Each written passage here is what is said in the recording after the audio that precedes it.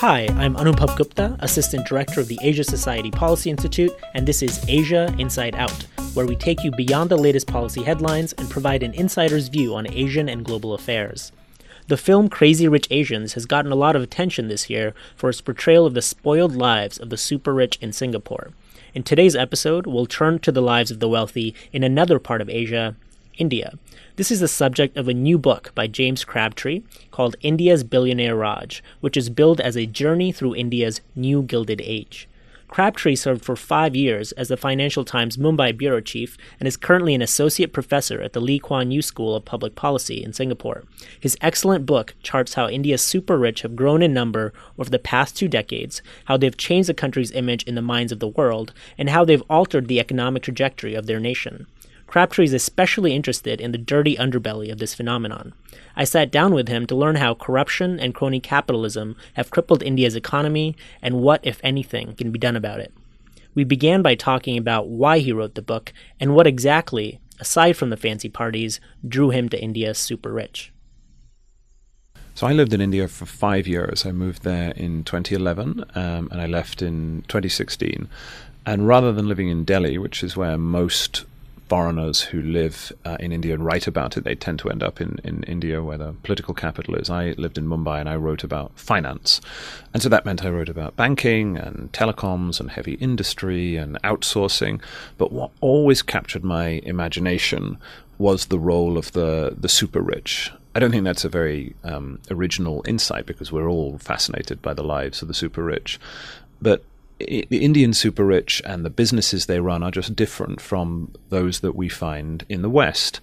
There was a period in our collective histories, let's say in the American Gilded Age, which is a parallel that I draw in the book, where in our countries you had swashbuckling tycoons who these buccaneering individuals who did extraordinary things. But we have now moved on to a rather more sort of organized and sedate form of capitalism. And so to arrive in India and discover that something like this was going on at a time of extraordinarily rapid growth and social change, I just found to be captivating.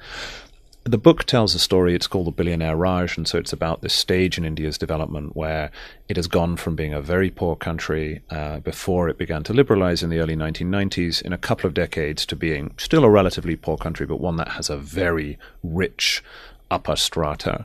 And so I suppose I wanted to tell that story, and I thought it was a story I was quite well placed to tell because in Mumbai, these were the people I watched day in, day out, and I even got to know some of them.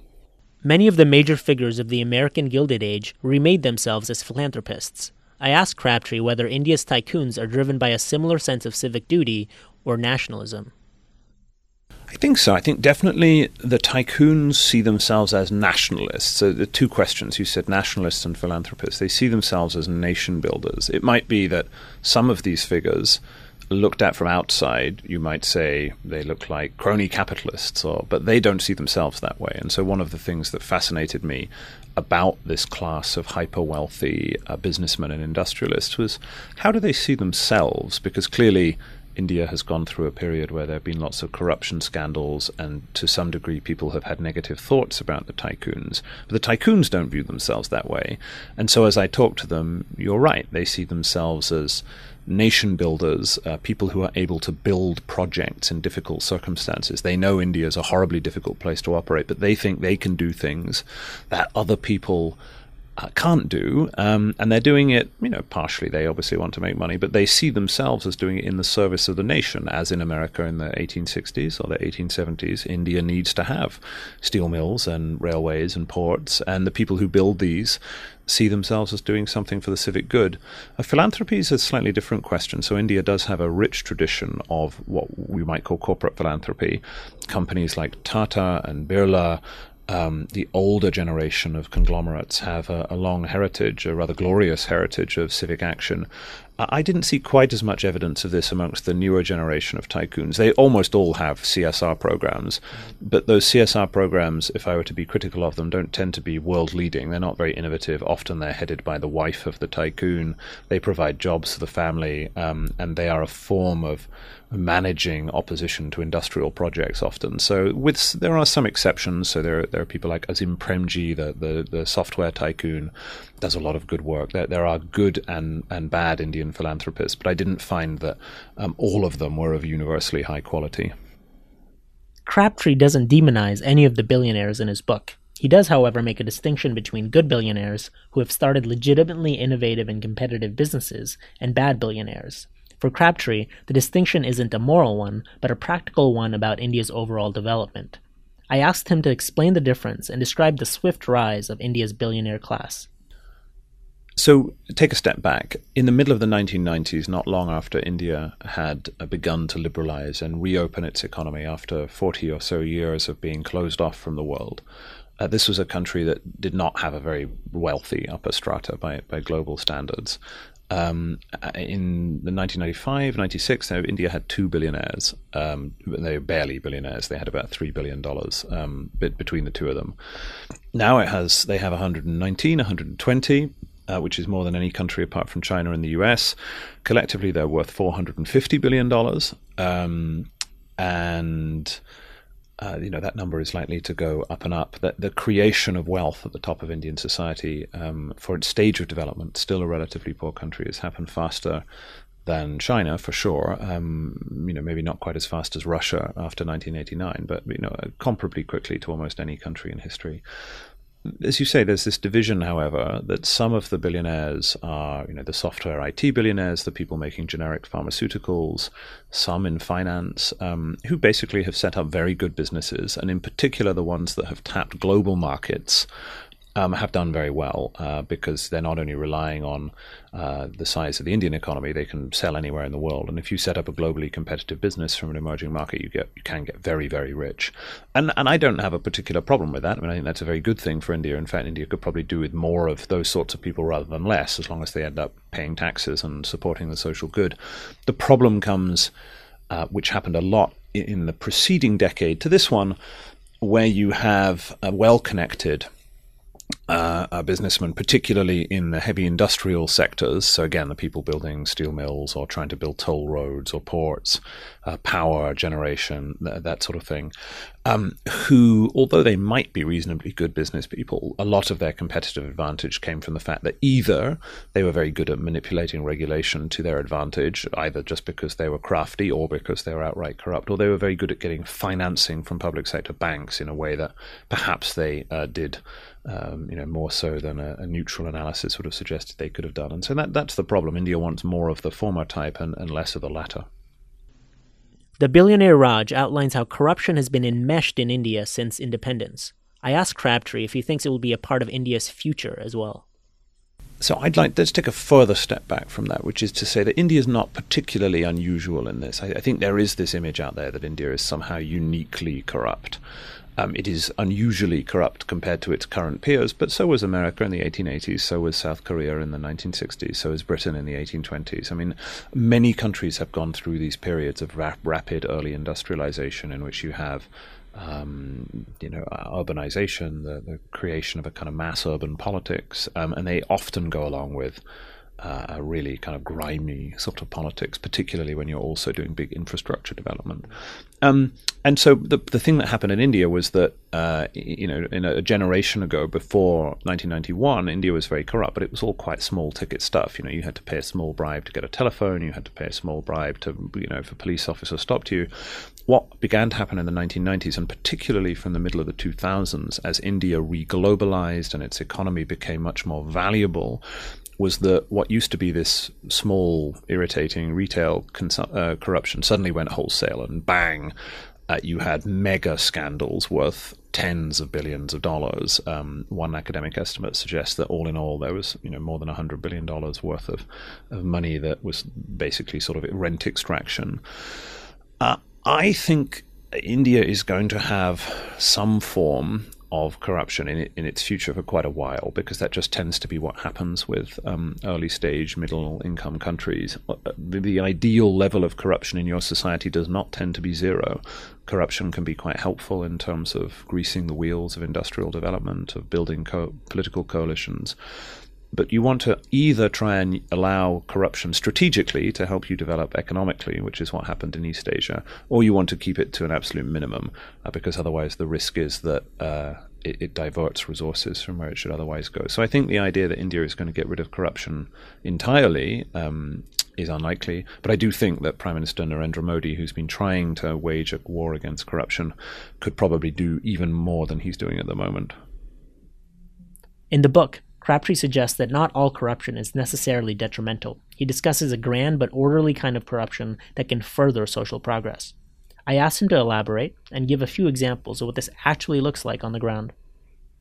Well, so we're on the Asia Society podcast here, so we can roam a little more broadly just than India. Let's say you are Malaysia in the 1980s or Korea 10 years before. One of the things the government allowed was there was a sort of deal between the industrial titans in those countries and the government, which is that if they built the sort of businesses the government wanted them to build, namely competitive export manufacturers, the sort of thing that they knew they wanted to develop, then they could, keep a little bit for themselves. And so there was a sort of permissible kind of corruption. The technical term is rent seeking. And so rent seeking, the provision of rents was allowed basically as long as you did the right thing. The problem that India has had is it hasn't used corruption strategically, typically. It certainly hasn't been very good at building export-focused manufacturing. And now it's probably reached a stage where it can't even do this, even if it wanted to, because the salience of corruption is now so high after the corruption scandals that even if the government decided that it wanted to do this sort of East Asian thing of allowing a little bit of corruption to grease the wheels, probably you're now in a situation where that would be quite difficult because of the press and the judiciary. But even within India, you see different attitudes to this. So in the book, there's a chapter where I talk about politics in the south. And so southern India, as your listeners will probably know, is better developed, more educated, much more like a kind of Asian middle-income country. It's North India that is more like the image of India of old, which is poor, people living in mud huts, that sort of thing. And southern India has a more efficient style of crony capitalism. If you look in Andhra Pradesh or Jayalalitha, the former chief minister of Tamil Nadu, these were these were people who used power. I better be careful what I say, but they were people who knew how to use power, and they're not people who necessarily have the cleanest governance records, but they were able to use that to build good infrastructure. The infrastructure in southern India is generally pretty good. So that could be anything from roads to urban rail. It could be irrigation was one of the biggest ones. So in Andhra Pradesh, in particular, huge irrigation systems that were put in, billions and billions of dollars. This was not done cleanly, but it was done strategically.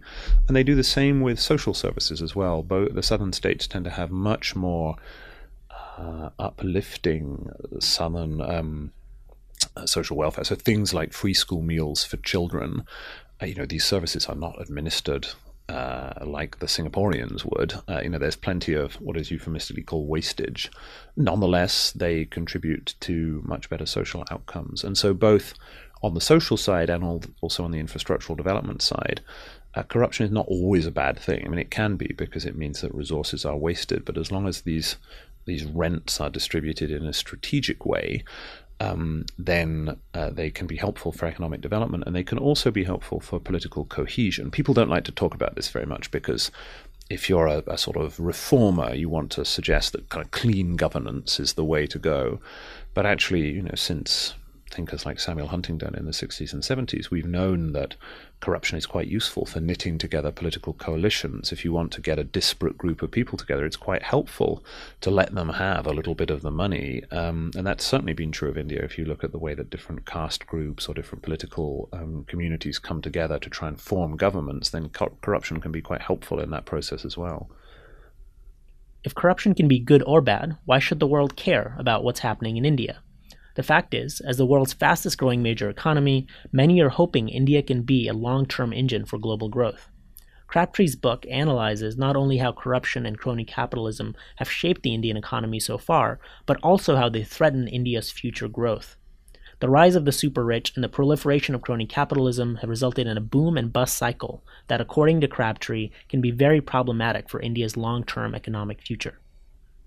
What happened in India? So these are the book is called The Billionaire Raj, and I suggest these are the three sort of fault lines of the Billionaire Raj. The first, as you said, the rise of the super rich and the inequality that came with it. The second, crony capitalism. And then the third, and they're all related, being the fact that India tends to go through these boom and bust cycles. So what it aspires to do is what China did, which is to grow very quickly, for a very long time. China managed to grow at close to double digits or above that for 20 years. But almost no country in history has ever actually managed that apart from China. It's very unusual. And what happened in India in the middle of the 2000s, you had this process that I talked about before, reglobalization. Growth came very quickly. India began to grow at almost Chinese rates, but it only managed it for about 5 years, and then the wheels totally fell off. And why did that happen? It's because the industrial tycoons, who are the backbone of the Indian industrial economy and the conglomerates that they run, borrowed a huge amount of money from state-backed banks. The state-backed banks could raise financing themselves very easily because this was a moment in which capital was cheap in the world.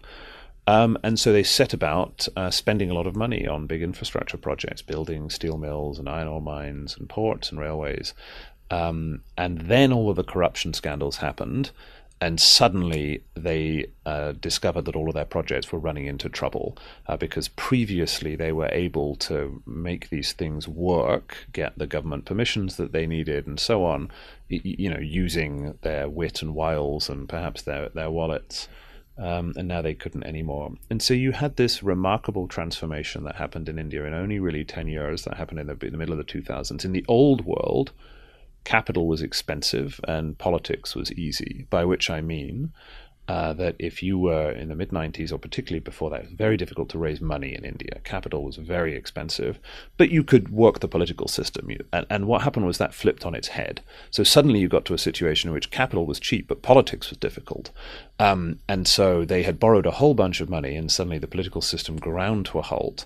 And a lot of these projects went bust. The conglomerates also effectively went bust, although in India, companies don't tend to go bust because it doesn't work like that. But what you have now is this, they call it the twin balance sheet problem.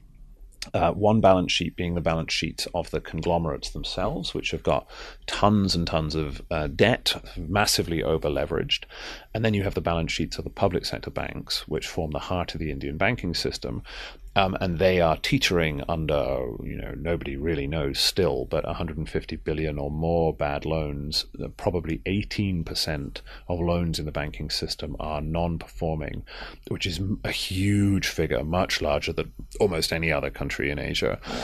And it's been very difficult to work India's way out of this problem. When Modi arrived, we knew this was a problem. There was a bit of sort of hiding eyes behind hands, and people didn't really want to look at it. But gradually we've come to a sense of what the problem is. But it's very hard to fix because it requires a political solution in which you've got to bail out the tycoons. No one wants to do that because it looks like corruption. Got to bail out the banks. No one wants to do that. So people keep kicking the can down the road. And you think, well, why does that matter? It matters because although India's economy has done relatively well over the last few years, it's done that because Indian consumers have bought a lot of goods and the Indian government's been spending a lot of money, but the private sector has effectively been on strike. So the tycoons who were so bold in the mid-2000s have sort of stopped spending because they're bust, or a lot of them are bust. And until India fixes this problem, its economy is never going to grow as quickly as it should, and it's also going to have a problem building the kind of infrastructure that only these types of companies can provide. The stakes for India's economic future are clearly very high. The Narendra Modi government has taken certain steps, including passing a new bankruptcy law. But is the state taking the problem seriously enough? Here's Crabtree. Not anywhere near enough has been done. The government will say that they have had reasonable successes. So you have the twin balance sheet problem, corporates and banks. The corporate side is getting better. As you say, they passed a bankruptcy law and they have a new process where if you are basically bankrupt, if you were in America, you'd be bankrupt. You are a power company or a steel company. You have some good assets. You built some steel mills, but you can't run them because you don't have any money, or your business model was wrong. The deal you made with the government was wrong. They're beginning to work their way through those. The banking system is much more problematic, so they haven't really found a way of dealing with this. There are ways you can do it. You can set up what's called a bad bank, in which you take all of the assets off the books of the banks, or you can take these public sector banks and you can privatize them. India doesn't want to do either of those things. And so at the moment, as far as I can tell, they're about to go into an election. So nothing's going to happen in an election because it's politically controversial. So basically, I'm quite pessimistic about what's going to happen to the Indian banking system. I think they're making reasonable progress on the corporate side. But the banking system is still in a big, big mess, and that's a huge problem. I mean, in the end, the banking system is the lifeblood of your economy. If you're not creating credit, you're not providing loans to entrepreneurs, that's a really big problem. And so I think Modi deserves some credit, but this problem is far from solved. And the risk is that, it's going to be middle of 2019 before you have a new government, then they have a think about it. It could be years before this happens. And the risk is that India has a lost decade of industrial investment just at the moment where it really needs to be updating its capital infrastructure.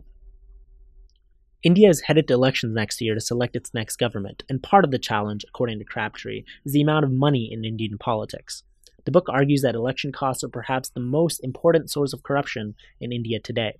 The last national elections in 2014 reportedly cost a staggering $5 billion. Estimates from experts suggest that next year's elections are going to cost far more than that.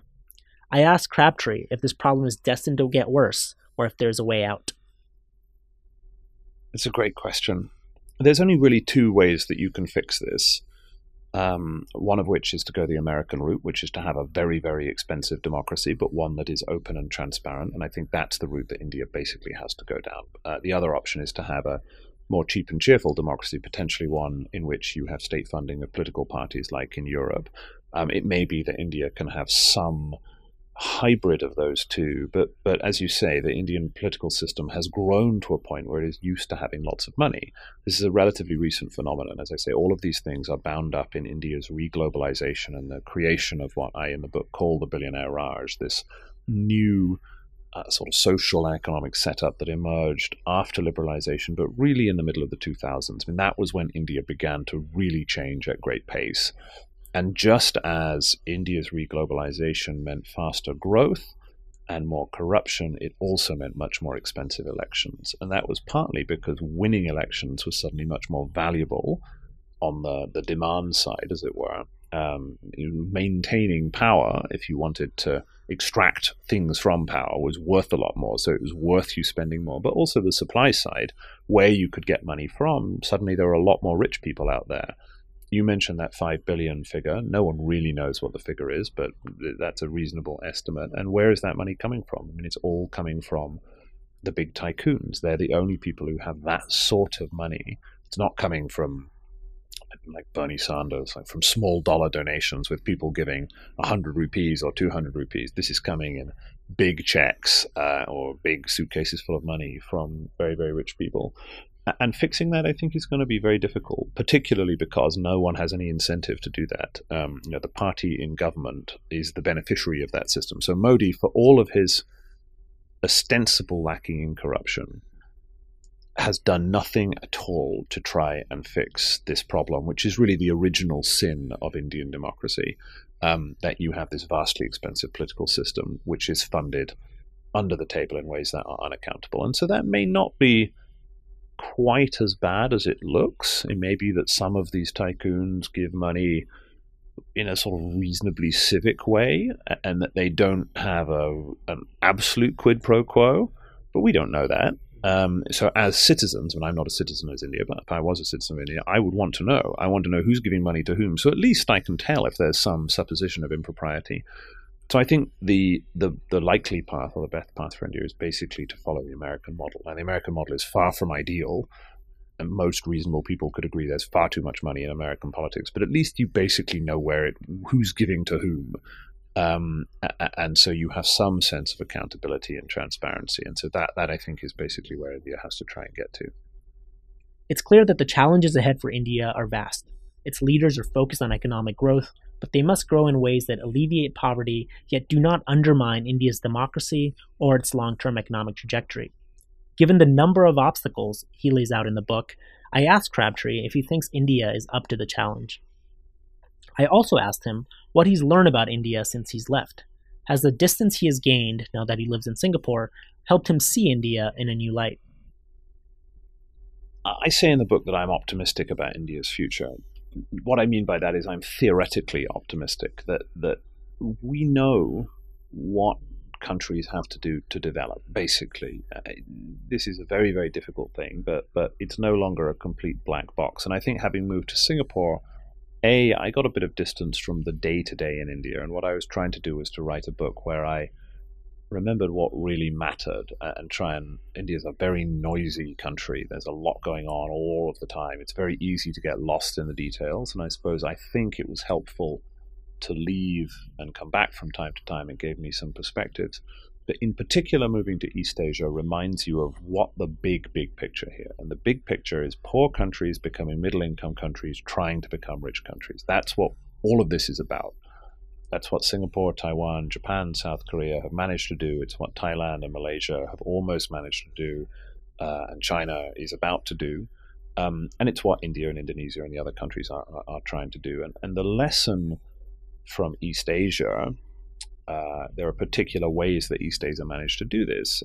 They were very strong on export-focused manufacturing. That's the famous thing about the Asian miracle. But nonetheless, there were other things too. They built states that worked pretty well. They were fairly egalitarian. I mean, there were plenty of very, very rich people in Thailand and Malaysia, but the rich people, to put it very bluntly, the rich people paid their taxes, and the poor people got reasonably well-paying factory jobs and education, healthcare, and there was a sort of social compact that economists sometimes call an inclusive model of growth, which is a bit of a mealy-mouthed phrase, but it basically means that all the money wasn't just going to the very rich. And I think being in Singapore and thinking about the success and the great successes of East Asia and some that haven't quite worked as well, that gave me a useful perspective on what India has to do. Now, there's an open question. Is India going to be able to do that? There are many barriers. It's going to be difficult. It's not clear that India can follow that model exactly. There are lots of, let's just take the example of export-focused manufacturing. There are lots of economic changes going on in the world, robotics and AI and globalization and so it might be that India is going to have to follow a path that is unusual. Nonetheless, we sort of know the sort of things that you should be doing, and the same was true in America in the 1880s. This was a country that was very, very corrupt, that had an incredibly wealthy upper strata that appeared to be quite selfish and rapacious. And then in 10, 20, 30 years, you had a reassertion of political control by the middle class, you had better governance standards, you had campaigns against corruption, you had the emergence of a sort of more mature political system, you had a whole range of new kinds of institutions, from the public library system, all sorts of things happened in this early stage. And so by 1910, 1920, America was a very different country about which one could be much more positive. And so I don't think there's any reason why this can't happen in India. That's why I'm optimistic about India's future. I don't think there's any structural reason why India can't be successful. And if you look at the record of Indians around the world, the Indian diasporas are enormously successful. I mean, Hinduism is America's richest religion. Almost everywhere Indians go, they make an enormous success of things. And so there's huge human capital talent there waiting to be tapped. But you have to have the right public policy solutions. And in the end, I'm a policy nerd. I work at a policy school. I worked at a kind of nerdy newspaper. And so in the end, this is sort of within India's control. If you have wise public policy, it can do what China and Malaysia and Thailand have done before. This is not it's not kind of rocket science, but it requires good public policy, and that is India's challenge. Finding our way toward good policy is our shared challenge, and good policy requires credible information and astute analysis. I hope our conversation today has shed some light on how India's super rich are shaping the future of the country, and to what extent corruption remains a major challenge in contemporary Indian society. My thanks to James Crabtree for his time and for sharing his perspectives. For more on this topic, and for some very colorful stories about crazy rich Indians, pick up his excellent book, The Billionaire Raj, A Journey Through India's New Gilded Age. This has been Anubhav Gupta for Asia Inside Out. Till next time, happy reading.